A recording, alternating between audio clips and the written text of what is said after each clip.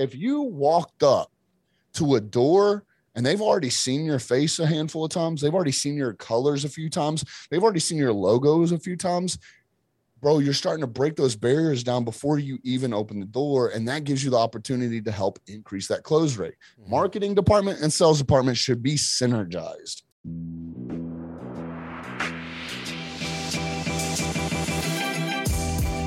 Great experiences build great leaders. Great leaders build great teams. This is Building Great Sales Teams.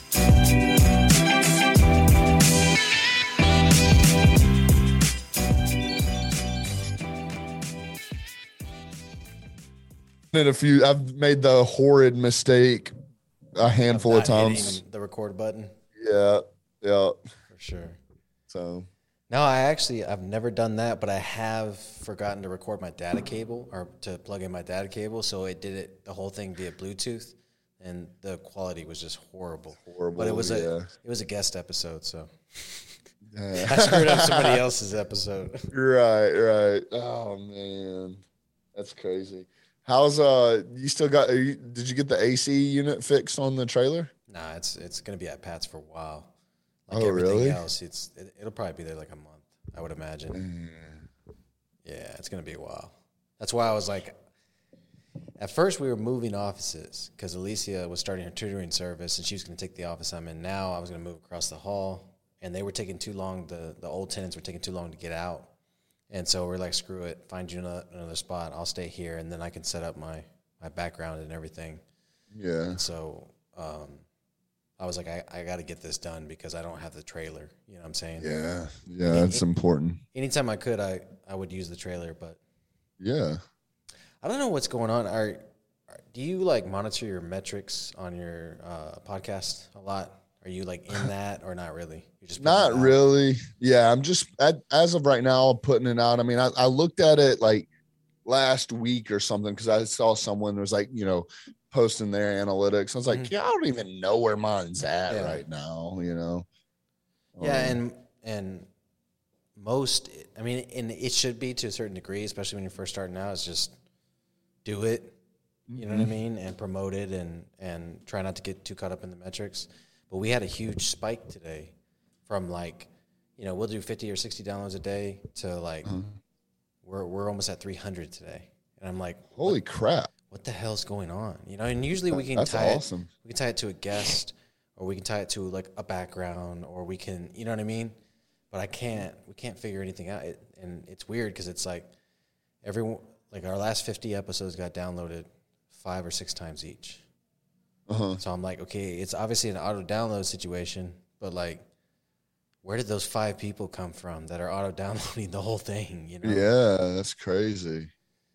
Huh. It's one of those things like I don't need to be looking into it. It's not that important, but at the same time, I'm like, how the fuck do we get this spike, and how do we do it again? Right. Yeah. No, I mean, you definitely want to replicate it. That's kind of where I'm at, is throwing. How many episodes are you at right now? I think this one will be like 66 or 67. Okay. So I'm behind you. I'm about halfway behind you. I'll be dropping 31 or 32 on Monday. And so like the whole rest of this year, I'm really kind of just focusing on, getting the cobwebs out and kind of working through some of this BS. And then next year, like my full-time goal, the goal is to be full-time, just nothing but events, podcasts for, guest spots, my own, and then just really just putting out content. Yeah, creating the top of the funnel. Yeah, exactly. Nice. With this, it just became a passion out of nowhere. It was just like, there's all this stuff we could do to build our machine. This was the only thing I was excited about. Well, A, you're good at it, but B, man, it's a power move. I don't care what anyone says. Like you'll have some people that kind of half-ass a podcast and, they don't really take it serious. And then you've got the ones that like, bro, like you got heavy hitters on your schedule and on your previous recording. So I think you're killing it, man. And I mean, you're only just starting. I mean, you're a year into it now with 60 episodes, or how many are y'all putting out? Okay, 7 months. So the reason for that is we started doing 3 episodes a month in June. Okay. Or 3 episodes a week. There's a week. Yeah. And that shot us through the roof as far as downloads, episodes, and all that stuff. So, and I'm not gonna lie, it has been a freaking grind to maintain. That's a lot. Yeah, it's a lot. I mean, Ryan's producing everything, and then my VAs are chopping up all the content and all that. But still, like finding, I have 3 guests a week sometimes. So the coordination and most of the time it's just throwing out a calendar invite like I did with you. But yeah, I don't know. It feels like a lot, even though I'm not doing that much, I guess, because I'm dealing with comments and content and all that stuff too. So, no, it definitely is a lot, bro. Because that's what I want to get up to. I want to get up to like a Monday, Wednesday, Friday, or something like that. Mm-hmm. Right now, it's just Mondays, and my goal was to have already been at 2 a week, so it was just kind of stair step, like 1 a week, then jump to 2, and then jump to 3. And with everything we've been doing and all these like new programs we're launching, bro, even 1 a week has been like, I'm like, fuck, all right. Like I'll go like batch, like I'll sit down and record, and one day I'll record like 3 and 4. I'll like literally change shirts and change hats. Like one episode, the hat will be this way. The next episode it's backwards, like whatever. Just to have like that peace of mind, especially with so much travel. So like, the ultimate goal is to have the 3. And I think 3 is going to be about the sweet spot for me. Yeah. Because everything else I want to put out like live content and other types of blogs and stuff like that. But yeah, man, that's awesome. Good for you. That's what I need to get into more is the live stuff. I haven't really done a whole lot of live stuff. Because the live stuff that I have done, it gets weird because sometimes you're talking to yourself. But I keep having to remember it's going to be posted later, so people are going to go back and watch it later too, That's what I do. I basically just treat it like, a podcast. And then like, as people get on there and start asking specific questions, that's when I can kind of like fire away, and it kind of helps bringing in some of that stuff full circle. I always do mine driving, and that's a mistake. Like just put it on the prop or whatever and have that hold the phone and be driving. But then like you can't read the comments and stuff. You got to be in a command station. For sure. Right. All right, brother, let's roll into this. Let's do it. All right, guys, I got Zack ROI Williams. He's been in sales and marketing for 16 years now. 13 years of that, he was working for the man in corporate America for Fortune 500 companies, with the last 3 years being in the private sector.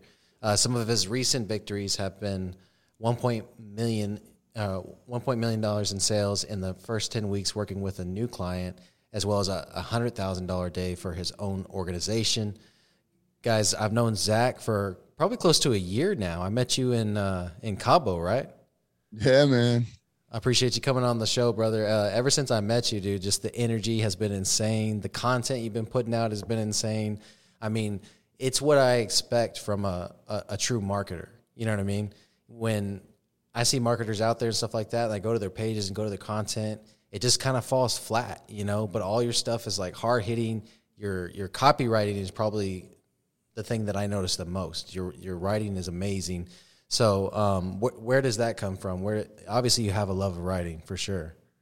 Man, I really don't know. Like I don't think there's like a defining moment. Like I actually have not gone out and I've got it on order, kick-ass copywriting, but I don't really know, to be honest. I will say that it did come over repetition. Yeah.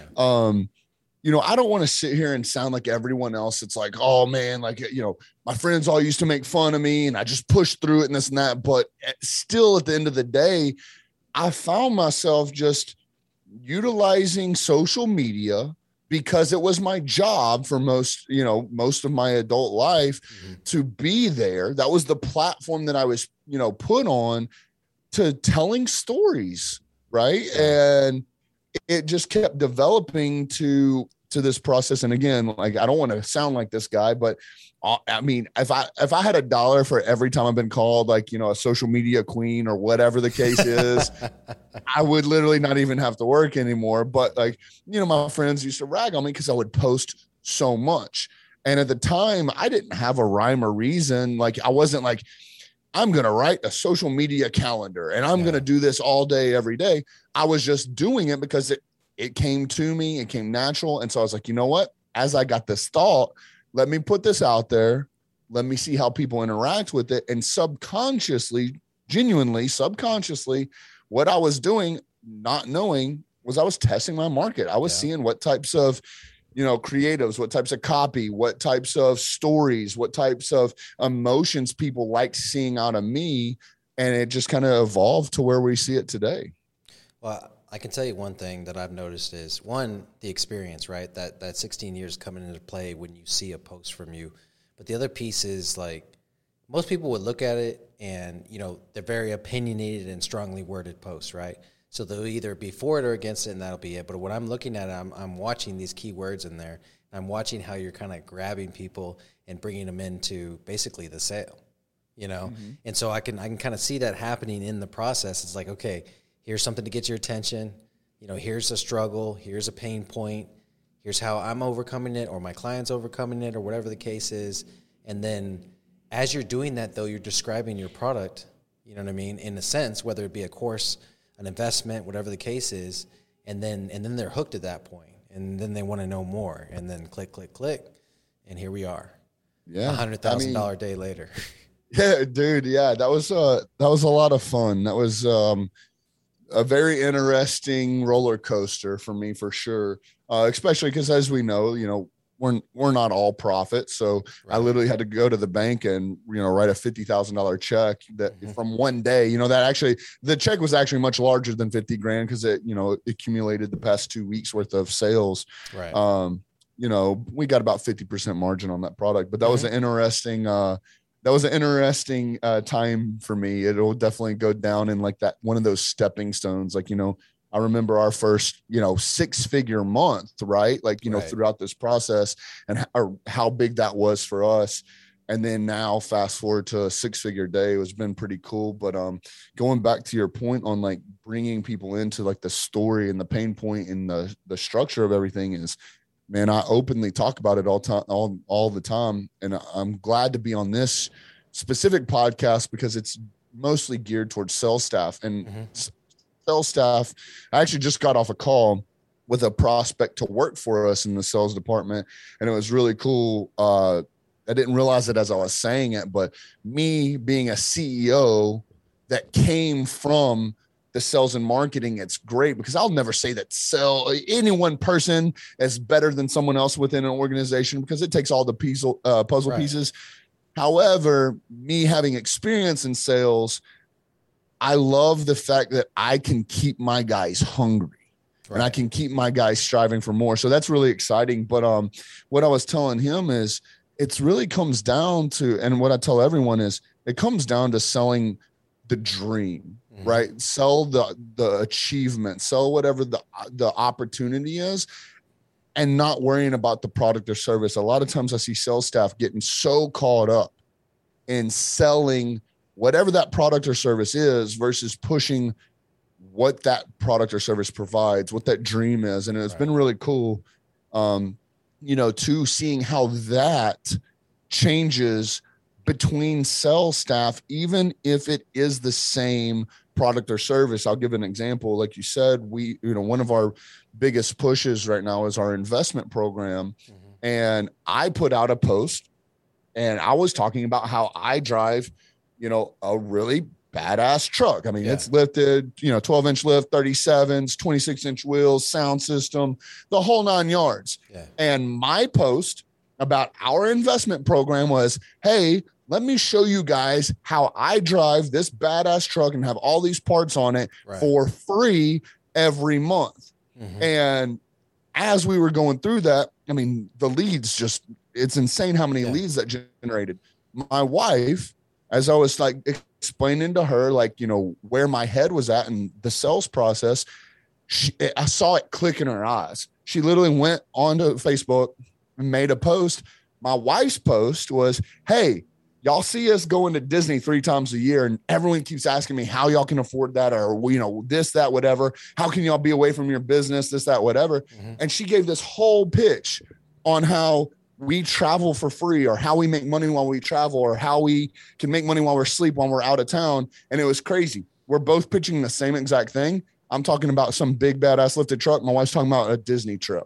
Same product, just two different approaches, and they both clicked with their own individual demographics. Man, we're blessed because we get to sell something that you're selling in both situations, and to me, it's freedom, right? So at our company, our mission statement is we help each other achieve freedom, and freedom is driving around a $100,000 truck because I love that truck and all the parts that go with it, you know what I'm saying, and the look that it has and everything about it, you know. It doesn't have to be a $300,000 Lamborghini, you know, that's my Lamborghini is my King Ranch lifted truck, you know what I'm saying? I love it. I love it. Pearl, right? Yeah, Pearl, yeah. Yeah. And so it's the same thing with your wife. That's her Lamborghini going to Disney 3 times a year, you know what I mean? Like you wouldn't catch me dead at Disney. That's not my thing. Waiting in lines and all that. Like I have the pass to Fiesta, Texas, and we got the fast pass at Fiesta, Texas, which the lines are a lot smaller. So, anyways, let me just tell you, I love my wife a whole lot. She gets you to go to Disney 3 times a year. You must love her, right? Man, I'm sure your kids love it though. Yeah, dude, it's amazing. So, you know, obviously you've been in sales for a lot of that 16 years. Where did the love of marketing come from? Because that comes out of you when you're posting, when you're speaking. When me and you were just having conversations at masterminds. There's an intense love of marketing there. Where did that come from? Man, so like growing up, and I don't know how deep we can dive off into this, but like growing up, I loved building stuff. Like I don't care what it was, whether, you know, you graduate, right? First you start with like Legos, and then it's like another type of toy. And then it gets into like tearing everything you own apart just to see if you can put it back together again, so on and so forth.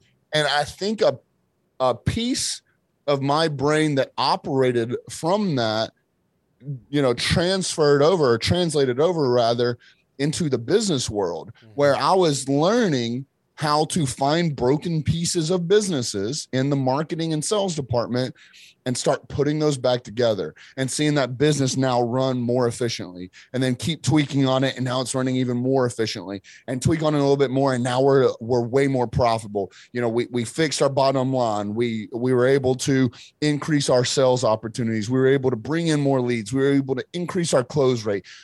Every little aspect that goes into producing a well-oiled sales and marketing department really fascinated me, because oftentimes, and I even had to nip this in the butt with a private client literally this week, is having a sales department and a marketing department that butts heads is one of the most toxic things that you can have. And I've been finding ways on incorporating those and synergizing those two departments, because you got the marketing company or marketing department that says, you know, the sales staff can't close the door. And then you got the, you know, sales staff that says that the marketing company's leads are trash.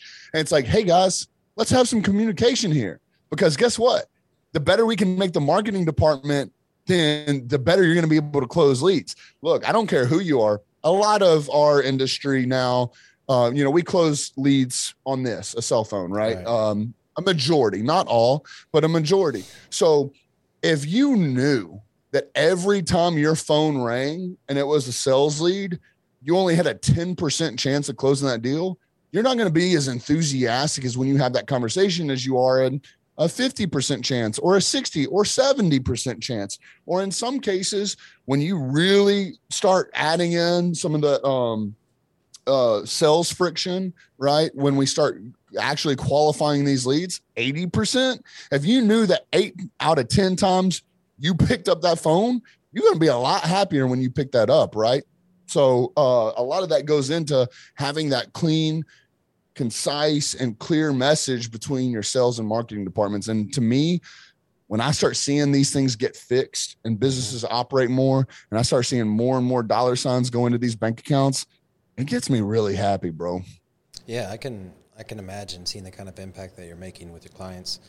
One of the things I've noticed about marketing, and I haven't done a whole lot of it, right? Our marketing is door to door. You know what I'm saying? That's barely marketing. That's the top end of the sales funnel, actually. You know what I mean? Like, so we generate the lead from impulse, from scratch, right?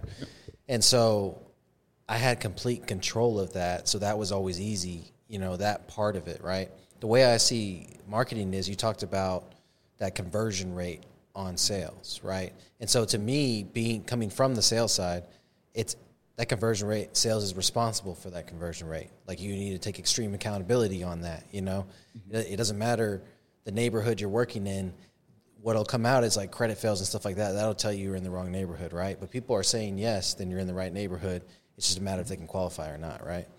And so one of the things I've noticed about marketing is it primes that customer and creates a better conversion rate on the sales side, because, all right, they know what the product is, they know why they want it, they have a demand for it, and now they need to talk to someone to complete the sale, to process the sale, whatever the case may be. And so good marketing can double a conversion rate, you know. And there's too many times that sales org owners and, you know, businesses in general just accept the kind of leads they're getting or accept the kind of prospects that they're going after versus tuning the marketing and tweaking the marketing or hiring an outside marketer to basically bring us better leads. You know, it's not quantity, it's quality, right? No, 100%. And I feel like every industry is different. Even every geographical location is different. Every even specific business is different. Like, I genuinely believe that. And I think there is a sweet spot between quantity and quality. Now, first of all, my hat's off to door knockers, bro. Like, I do think door knocking is the premier sales. Like, I've seen some of the coldest people in the sales industry, as far as like gurus or top performers, come from door knocking originally. I think that there goes a lot into being able to instantaneously bring walls down, because genuinely, I don't really think in 2022, not to timestamp this episode, but where we're at today, I don't think anyone really would just be like, I love when someone comes over unannounced. You know what I mean? Hell no. Right. So you're instantaneously walking into fighting an uphill battle. So to be able to pull some of those guards down instantaneously, I think is a very, very valuable tactic. And I do see the value in actually having a face-to-face conversation. Me, if I could have all my sales calls or whatever the case be face-to-face, guarantee you my close rate would be significantly higher. I do know that there is a much more better opportunity to establish that type of relationship and that rapport with that customer when you're actually able to see each other, have that conversation face-to-face, and put a face to a name. But I agree with priming wherever it is you're going. Not to have like a shameless plug, but that's why we developed the virtual door knock program. It's all based off priming areas for door knocking, right? And essentially, ultimately, not necessarily replacing it, but hey, if you can close the deal without having to get out in that Texas heat, boy, I'm sure you're cool with it.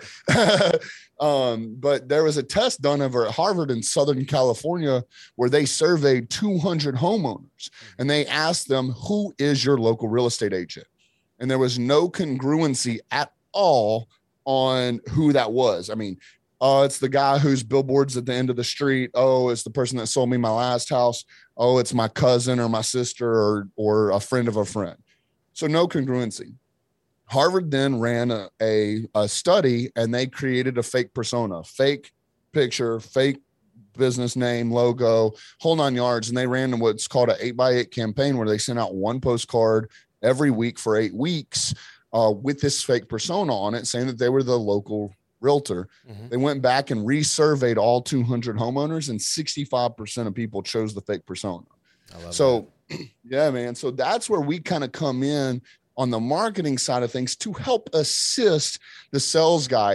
If you walked up to a door and they've already seen your face a handful of times, they've already seen your colors a few times, they've already seen your logos a few times, bro, you're starting to break those barriers down before you even open the door. And that gives you the opportunity to help increase that close rate. Marketing department and sales department should be synergized. Absolutely. That's kind of our two-pronged approach right now that we're working on is one, creating the interest before the door, like you said, and then two, closing in person, right? We never want to get rid of that. You know, the thought always is, you know, door knocking's dead, in-person's closing dead. Well, it depends on the product. There's a lot of variables that go into this. Like, solar is not something that is easily sold virtually. Now, it is very successfully by people in our network, But just like you said, I know my close rates are going to be better if I lean into my strength, which is face-to-face closing versus virtual closing. And so we're working on that, as well as we're doing super targeting in Corpus Christi. So Corpus Christi, Texas is where our biggest sales force is.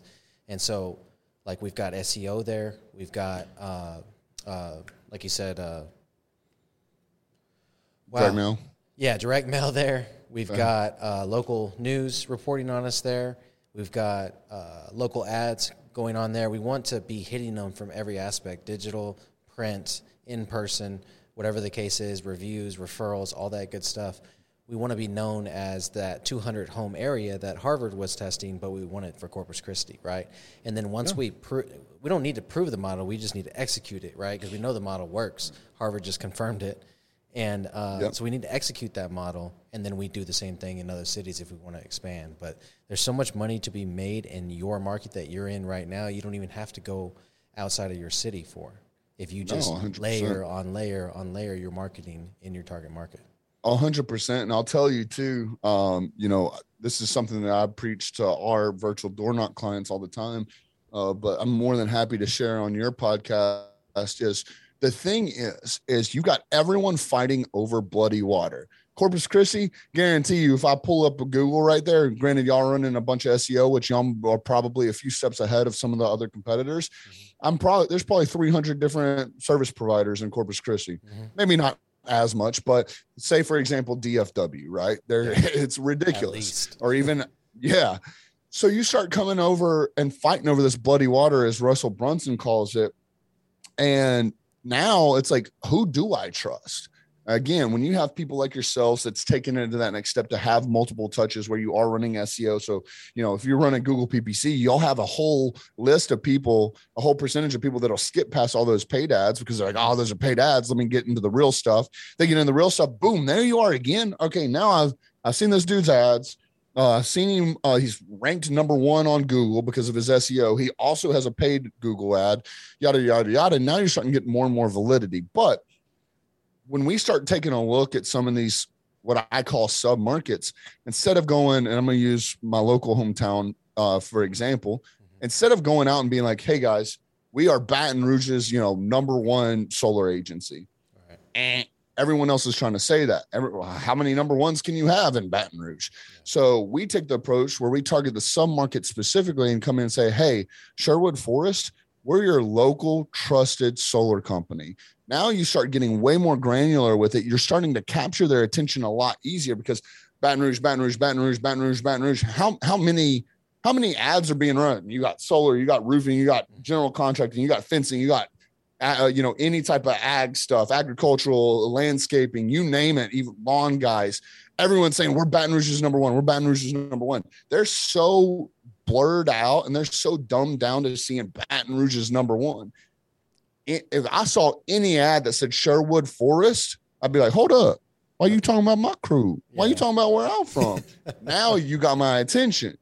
So that's where we start getting really, really granular with how we target these places to capture that attention versus, again, fighting over all that bloody water. I can think of about 3. And is Sherwood Forest a suburb or is it a neighborhood? So it's my neighborhood, actually. Okay. So I can think about 3 different neighborhoods in Corpus Christi we could do that with right now. So that's huge.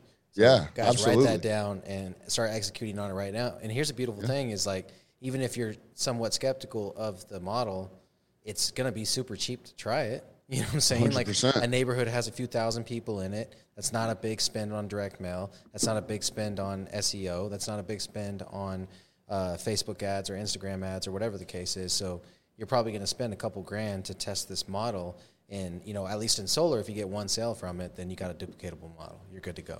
Exactly. And even I would focus on when you do try to, team up with a direct mail or a marketing agency, focus on ones that are data driven. Like our partners for the direct mail piece, they spent $2.5 million this year alone on data. I literally, when we run our direct mail campaigns, and I'll use solar, for example, I'll literally go into a neighborhood. Hey, Sherwood Forest, we're your number 1 solar agency, right? I'll pick out houses that are, I'm just round numbers here, 3,500 square foot house, household median income of $180,000 a year, has a pool and drives a Tesla. Boom, done. Right. Yeah. Like I can literally target people based on those, statistics and analytics. And then it's your ideal demographic. So like I said, my thing is to give your sales guys leads on a silver platter, knowing who they are, what type of money they make, to qualify them. Hey, dude, if they drive a Tesla, guaranteed they're at least interested in somewhat,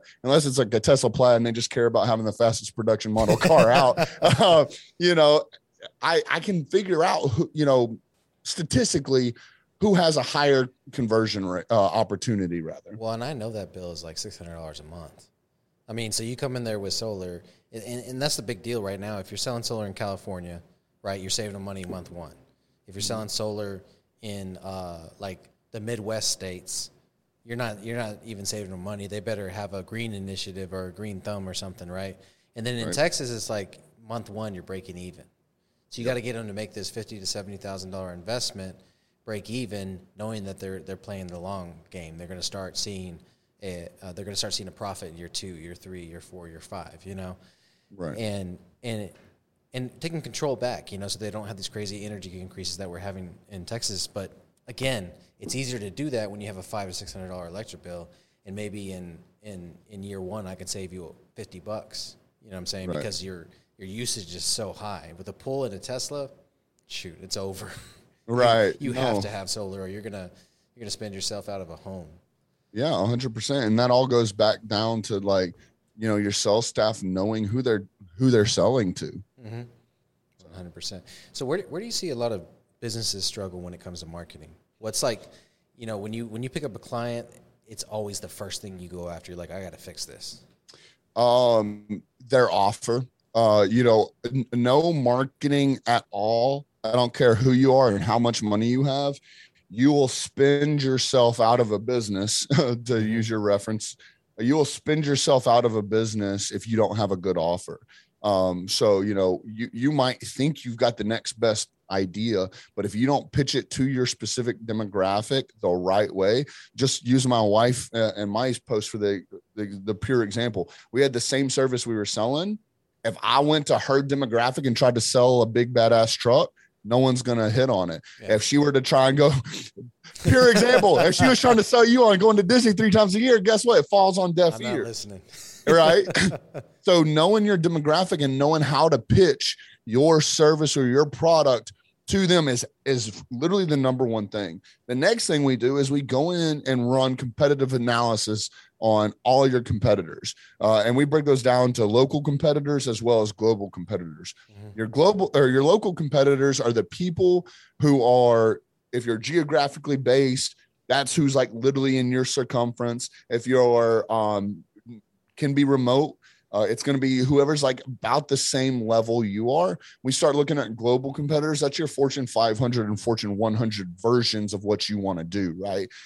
They are the ones that are spending the money so you don't have to. They're showing you what works, because I'm going to use, your random numbers, for example. Say, you are making $10 million a year. And one of your global competitors is doing 100 million.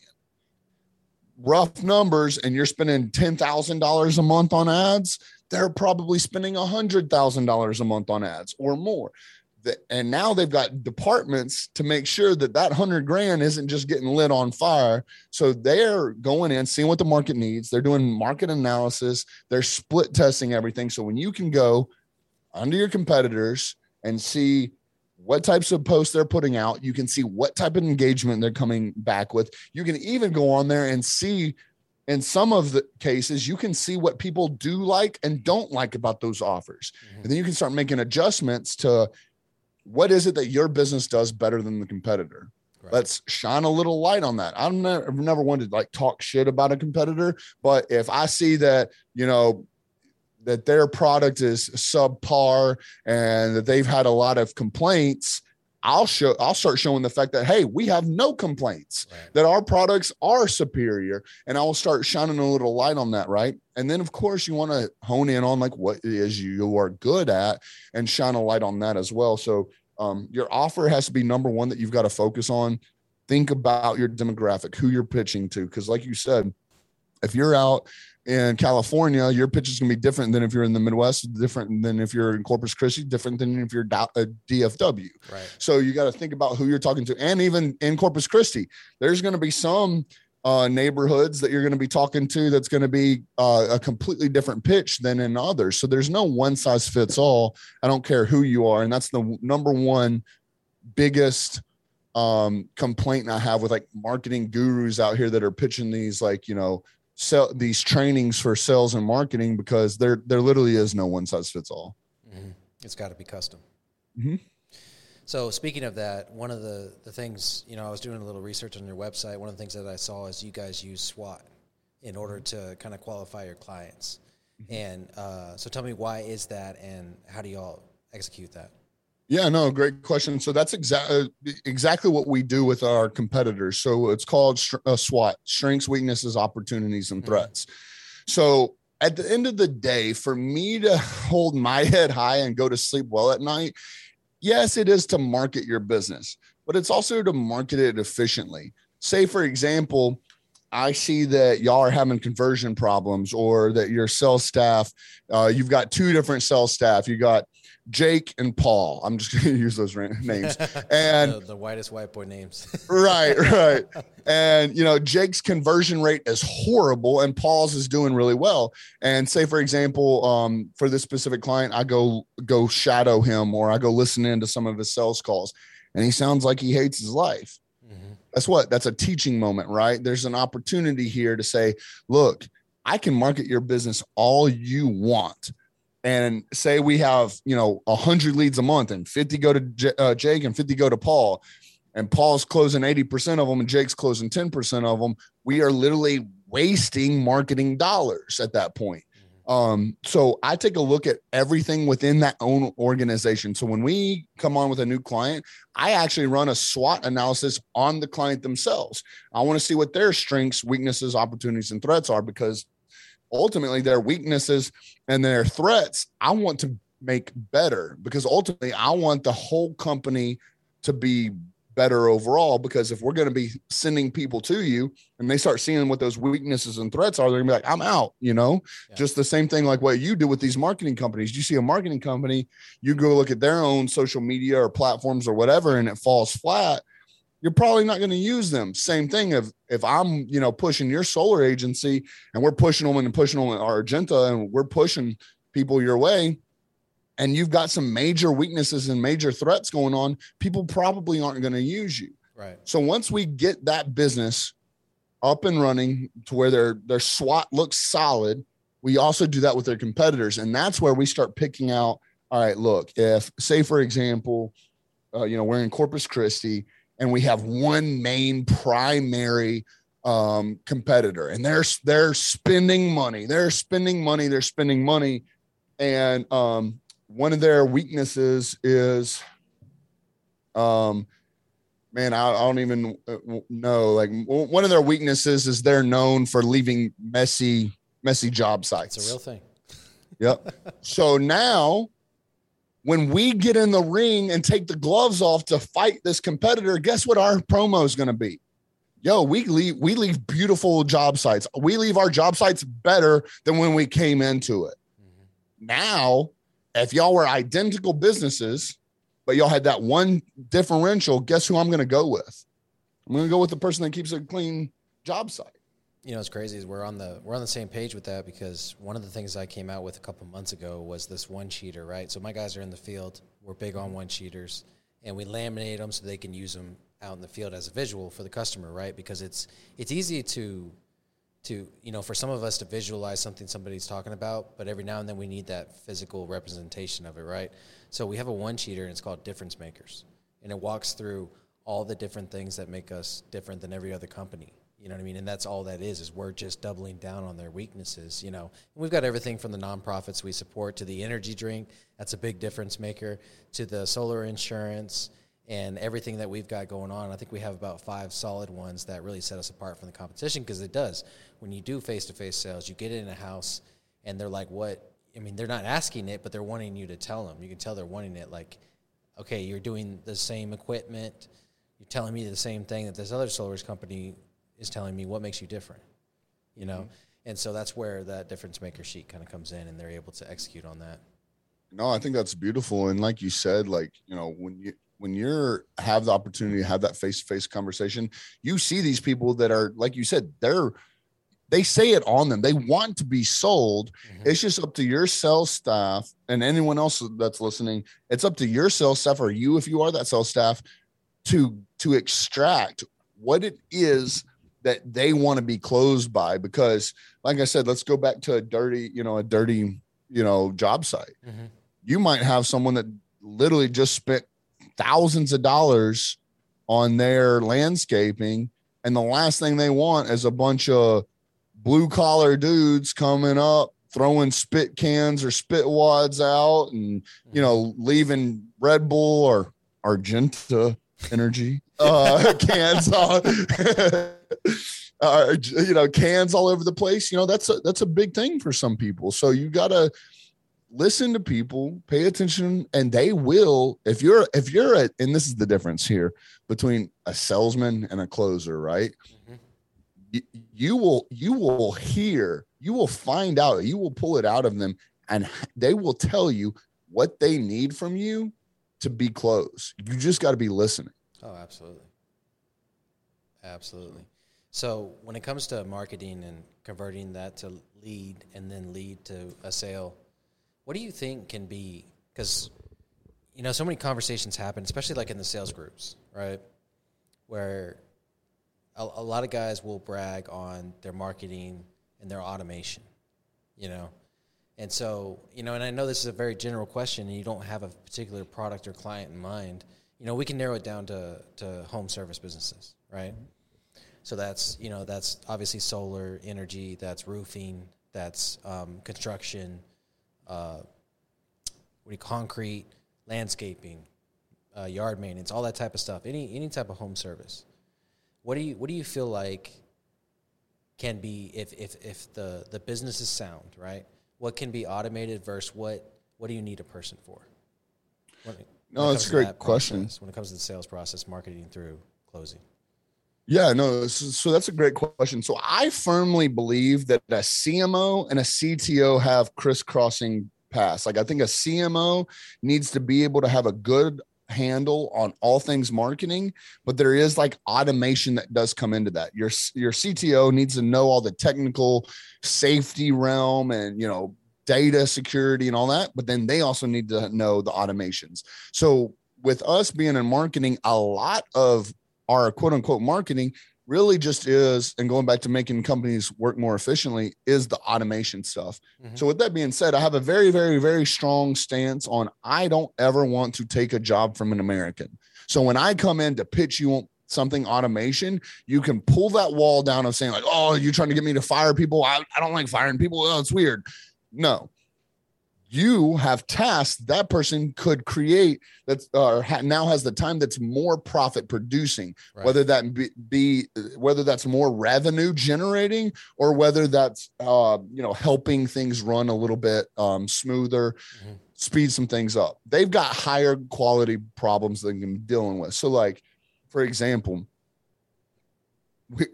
we have a CRM program for roofing and solar. So again, I don't want this to be a pitch fest, but like, we focus on roofing and solar. Those are mm-hmm. our two industries that we focus on. And that's my demographic. I have, whenever I do an episode about solar, typically I see a spike in downloads, Okay.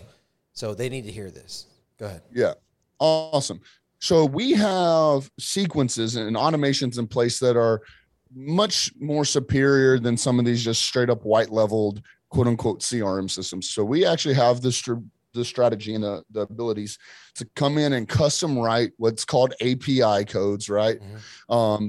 To have certain triggers that go out. So for example, and I'll just kind of give y'all how we approach roofing and solar clients. So we'll pull data first. We will then start nurturing, and then the real ones, the real clients will I'll send them a map. We split test 3 sub-markets. Cause for me, coming from a marketing background, I'm really good at what I do, but I will never say 100% without a doubt this is going to be the answer. I want to show you at least 3 different options and let the data and the statistics and the analytics prove it. Okay. So we split test 3 different demographics. So I would come to you, I would come to your Corpus Christi location, and I would say, what are your 3 best neighborhoods? And we would pick the 3, and those 3, and what I consider best, we're going to take into consideration what your close rate is. We're going to take into consideration how nice they are to your door guys. Because just like when you pick up your phone, you're going to have a different attitude when you know that it's going to close. Yeah. You're going to have a different attitude when you know whether or not you're going to get cussed out or not, right? Yeah. So we take a lot of things into consideration. We split test 3 different demographics. We start nurturing them through SEO and through Google PPC and then social media targeting. From that point, that's when we start initiating the door knockers. How door knockers, before they go out, we'll send a surveyor to go out with an actual schematic of the location, and they will actually mark off whatever's more, right? They'll either mark off the ones that that already have solar, right? So it's like, all right, well, we're not going to waste money marketing these guys. So they'll go through a neighborhood. Say there's 500 homes in the neighborhood, and we mark off 100. We now have 400 real prospects that we can actually pitch to.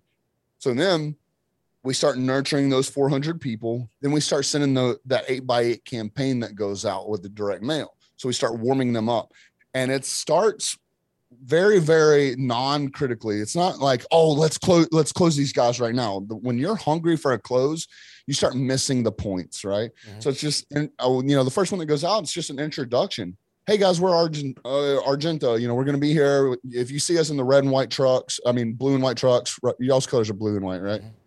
Yeah, blue and white trucks, blue and black. Oh, for solar, it's gold and maroon, if you can believe it. Okay. So, hey, if y'all see us out in the golden maroon trucks, we just wanted to let you know and introduce ourselves. We're Sherwood Forces local, solar specialists. So we're starting to get very granular with them. And then we start warming them up to saying that, hey, we're in your area. Then the next step we take is starting to remove pain points, because I'll tell you, this is a big thing that most marketers either don't know or don't do. So a lot of it is just it's the convenience factor, and it's also an embarrassment factor. No one wants to ask one of your guys, your surveyors, to get in their truck. They don't know where you're located. In their mind, your boy's got to get in his truck, drive across town in 110-degree heat, get out, get on a ladder, climb up on your roof, start surveying an area where the sun's going to, where the solar panels are going to fit best, where the sun, they get the most sun. And then guess what? They're not going to be able to afford it. So now they just had your guy get in his truck, drive across town, get all hot and sweaty, climbing up and down ladders just to not even be able to get the deal done. So now we start eliminating those pain points of them having that convenience factor of saying, like, we're in your neighborhood right now. We're actually on your street. We would love to be able to walk by and just let you know what we found out, right? All we're looking for is that foot in the door. All we're looking at is putting a face with a name.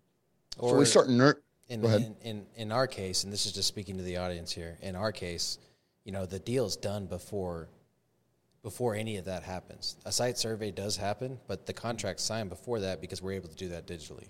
Oh, yeah, so that's right. Yep. We could relieve that pain point in that marketing. Let them know, hey, this is all done digital. We don't have to get outside in this hot, Corpus Christi heat, whatever the case is. You can run at them like that. And it's funny that you say that, because even look at me. I deal with solar guys every day. And that literally just slipped my mind in conversation. Uh-huh. So it's, you don't know what you don't know till you know it. So if they have no idea that you can do this from a Google map or, whatever software you're using, they don't even know that. So that's a great point. So you start bringing in these, this education, And so from there, as we nurture all that stuff, we start collecting leads. Those leads, as you guys know, those leads can come in, and depending on what we're doing with that, we can automate the entire process. I can even automate to where they can sign contracts, they can pay invoices, they can put deposits down, all this automatically. As your guys go out and they start door knocking and they start closing deals, we can actually automate that entire process to where They can hit a single button on their phone. It sends that information over to them. I'm sure y'all have a lot of this automated. From that point, everything on the back end gets thrown into specific triggers where we then start nurturing them. This is the biggest thing, is nurturing them from like referrals and stuff like that, and building out a sequence of events that happens to where we start increasing the lifetime value of that specific client and setting them up with their own systems.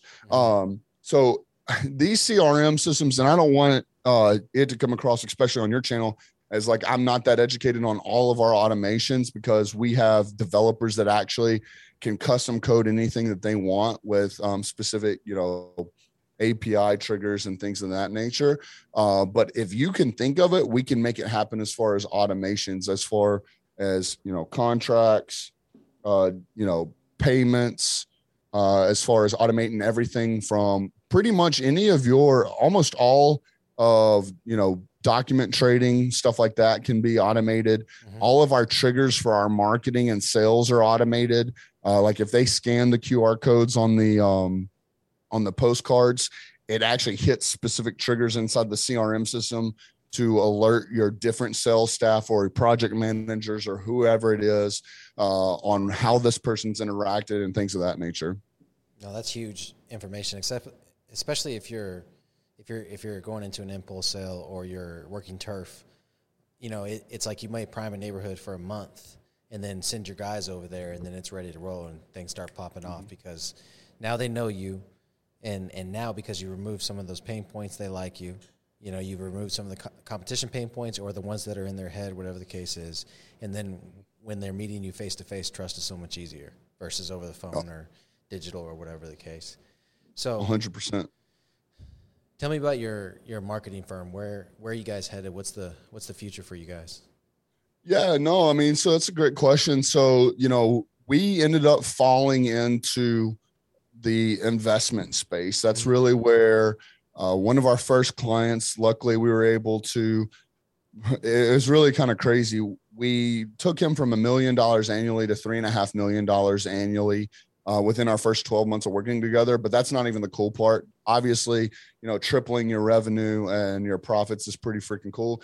But the coolest thing was we removed him from his business completely, other than producing content. So that was pretty cool. Those numbers then led us to acquiring more and more clients in the investment and automation space. Due to that, we were able to reinvest some of our funds to produce our own investment program. And it's really fun because of utilizing what I'm considering other people's money, is our clients were paying us handsomely to produce these numbers for them. But all the while, not only were we working with some of the best in the space, but that also gave us the time, the money, and everything associated to actually be doing those competitive analysis on the top producers. So now I've got, 2.5 years of education on how to beat everyone in the competition. Not only that, in the last year and a half or so, call it 2 years, we've actually been able to transact about 500 new investors through our own, personal marketing. So and sales department, actually. So due to that, we've gotten we've been able to see what these 500 investors like and don't like of all of our previous, service providers, and some are current service providers. So now we just keep developing this into something that's going to be more and more efficient and more investor minded. So, our program is really cool because now we've got 500 case studies of other people's services to see what worked and what didn't work on both sides. Nice. So we just applied that to our own program, man. And it's been pretty cool because we're bringing people education and we're literally changing people's lives. I mean, I've got multiple messages on, we're literally changing people's family trees. And to me, that's the most important thing because, we're bringing a level of education that, going back to it, you don't know what you don't know till you know it. And we're teaching people. This is the part that, none of our competitors have, is for us, could we charge twice as much? Yeah. And we'd be right there in about the competitive market. But, you know, like you said, man, I love my truck. I got a 67 Lincoln Continental. That's my dream car. You put that next to a Ferrari or a Lamborghini. Like, I already got it, man. I'm not out here trying to flex in McLarens and, you know, all this. I really care about the longevity and the lifetime value of a client. I mean, our referral program is insane. People want to send us people for free because it's their friends and family. They care about them. So they want them to have their life changed. Right. We just happen to give them free money for doing it. Like, it's really cool. But we bring in people to educate them on, hey, now that you've made all this money with no time invested, let me show you how to keep it. We're bringing in, you know, a CFO to train them on how to prepare their taxes, what they need to think about for taxing, what types of, you know, how to defer this, and setting them up with bookkeeping that is specialized in like passive income, as well as we're teaching people how to, you know, build their credit up to where it needs to be if they're not there yet. So we can actually help nurture these people. And then once we get them there, we actually have 2 different programs where we can help them. It's big on other people's money. Like, you know, if you were to put your money in the bank, it gets like 0.001, you know, cents on the dollar. Right. And then inflation hits. And then, and then you're screwed. We're able to help people acquire like 18 month 0% credit cards, borrow that money from the bank, use the bank's money to start making the money. And then as we nurture that, and as their LLC gets those tax, you know, previous tax records and builds up some good actual like credit through like Duns and Bradstreet and things of that nature, at the end of that 18 months, we can actually roll them into 18 more months in business line of credit at 0%. So now we've basically given them 3 years of utilizing other people's money at 0% and roll them into a really well produced business. I mean, our cost is about 20 grand to get started with us. That's a hard cost.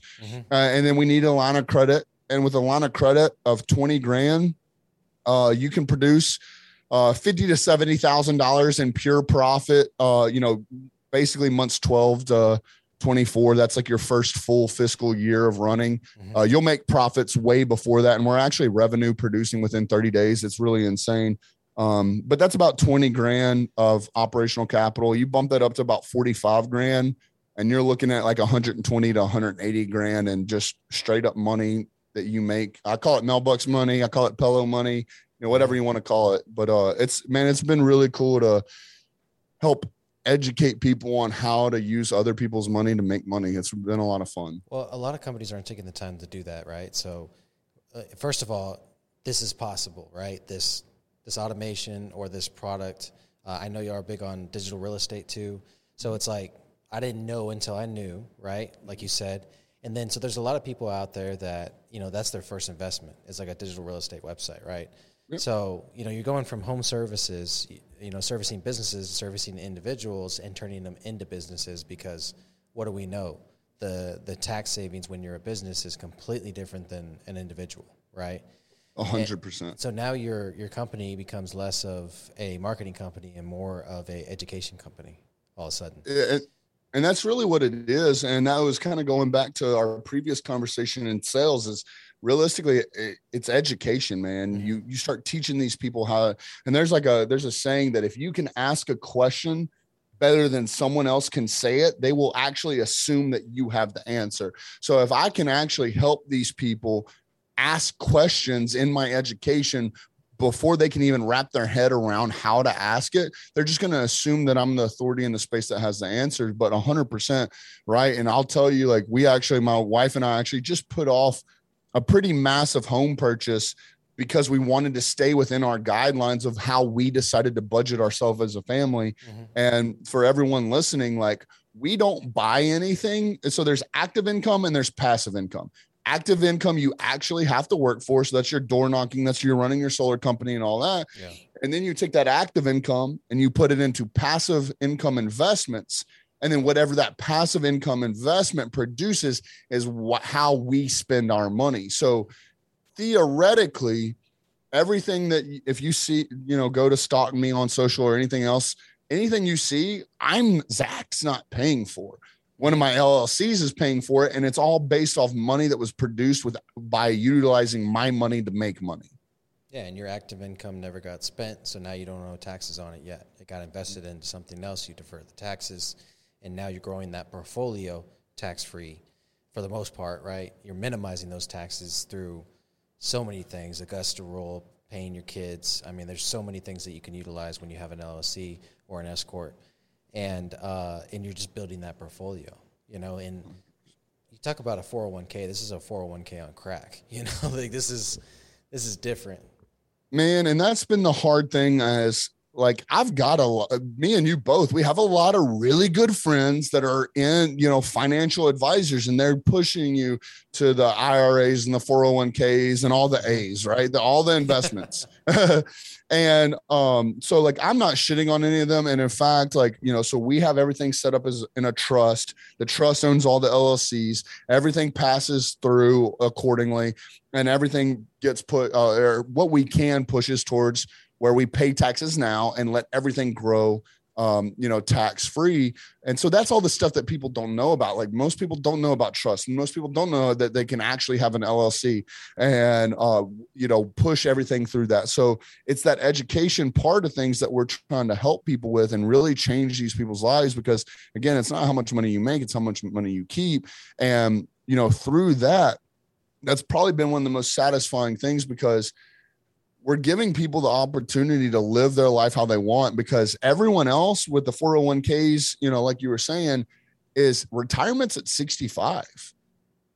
Like that hurts my heart to say, you know. Yeah. And so we're teaching people that I can retire most people within 3 to 5 years if they wanted to. Now, a lot of us entrepreneurs, we're about working, right? We'd be too bored not working.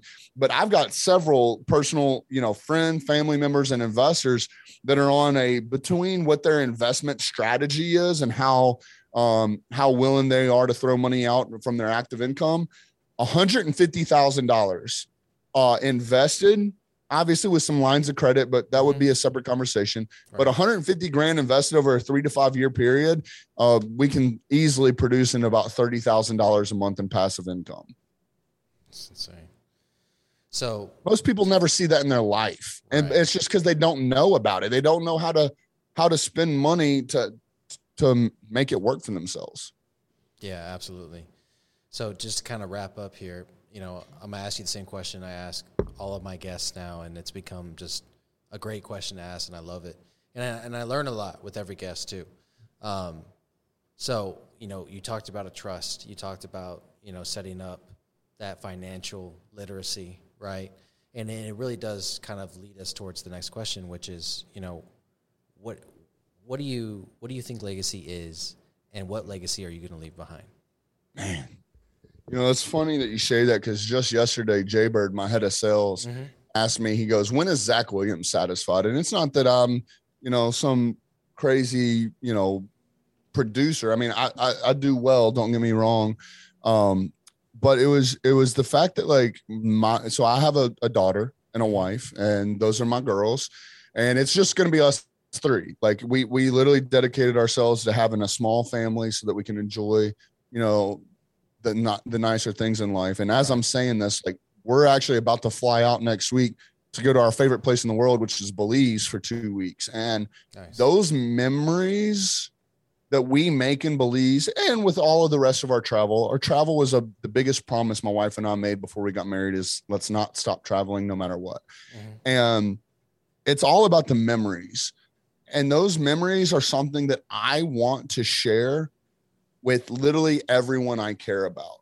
So for me, the way that I've done this, and again, I really don't want this to sound like a pitch, but what we've done thus far with the ability of changing people's lives was showing them, because at the end of the day, money does not create happiness, but money can help you. You know what? Money buys happiness. Yeah, I don't care what you say. So helping people, the ones that I care about, live this life of their dreams has set in motion the craziest amount of positive karma I've ever seen in my entire life for my family and I. So what I'm personally trying to do is set my daughter up to where she's set for life mentally and financially. And what I mean by that is my daughter will never have to worry about anything, but she's not getting handed multi-millions of dollars with multi-million-dollar, annual revenue. Mm-hmm. She's going to have to work for it. But in order for her to get that, she has to become her own person. And so seeing my daughter become her own person, and genuinely the way this is looking for me and my family is I'll be quote unquote retired in about 10 years. I'll still have my own little side hustles. I could retire now if I wanted to, but I've still got a legacy to build. And that legacy is leaving a super massive foundation for my daughter to take over and to be able to help change and impact as many lives as we want. My current goal, as far as leaving a legacy behind, is I want to produce 1,000 millionaires within the next decade. Damn, that's a advantageous goal for sure. I love it though. You already got your start. Obviously, everyone's not going to convert to a millionaire, but you talk about the 500 investors that y'all have acquired over the last couple of years. I mean, that's the start, right? Maybe 10% of them will become millionaires or something like that. So it's like, all right, now you got a metric to attack that with. That's my whole thing is, what I've seen since I've been asking this question is these huge legacies that these people want, and they're like eons from them. You know what I mean? Mm-hmm. And it's like sometimes you just need to bring it down a notch. And it's not to like say like don't have big dreams and stuff like that, but the answers are always so huge when it's like shit. If you just take care of your family, you may leave a multi-generational legacy that 0.01% of the earth leaves.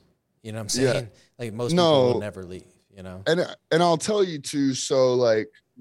And again, it's funny. So my head of sales and we talk every day, all day, pretty much. I love Jordan. He's awesome. Yeah, dude. He's a great dude. And we had a conversation because he sent me a screenshot where he was like, I'm rubbing off on Alexis, which is one of his daughters. Mm-hmm.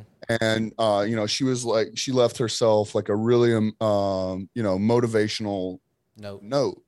Yeah. And I'm getting goosebumps talking about it. And like, it was a real emotional feeling for me because obviously I know my daughter and I know I have impact on my daughter, which would be a multi-generational impact.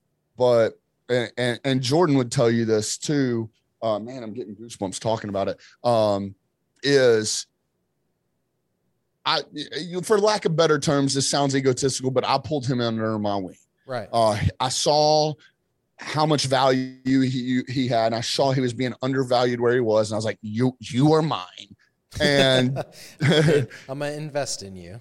Right. And I've been able to see such an insane change in his life and his mentality since October when we started working together. And now to see those same trickle effects happen to his daughter is super impactful for me. I have control over what my daughter sees, hears, feels, thinks, and is surrounded by. I don't in my employees' families, right? Theoretically. Right. To see that impact from someone else's family start trickling down to multi-generational, bro, there's no words. There's no words. And I know you're doing that for your staff because me and you have had offline conversations about how you lead from the front and what you do for your staff and things of that nature. And man, like I couldn't be more proud of you for what you're doing. But that feeling is special when you're impacting. It's one thing to impact people horizontally. Once you start going vertically with it, dude, it's insane. Yeah, that's where it's at. I think that's where true legacy lies, is in that multi-generational impact like you talked about. That's a great spot to end on, brother. If I do have, some listeners that are interested in your services or just want to reach out to you, just want to hit you up, have a conversation, where do they catch you at?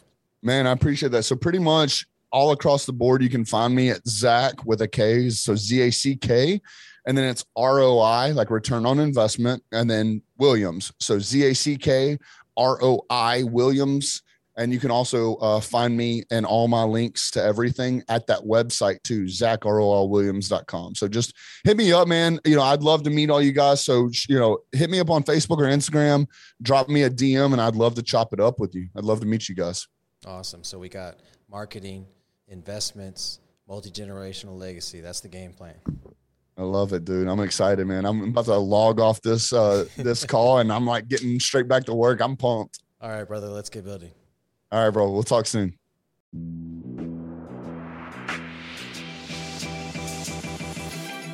Thank you for joining us on this episode of Building Great Sales Teams. We appreciate it. Make sure you like, share, and leave a review wherever you consume podcasts, and subscribe so you're notified when we release new content. Great sales teams aren't recruited. They are built brick by brick. Let's get building.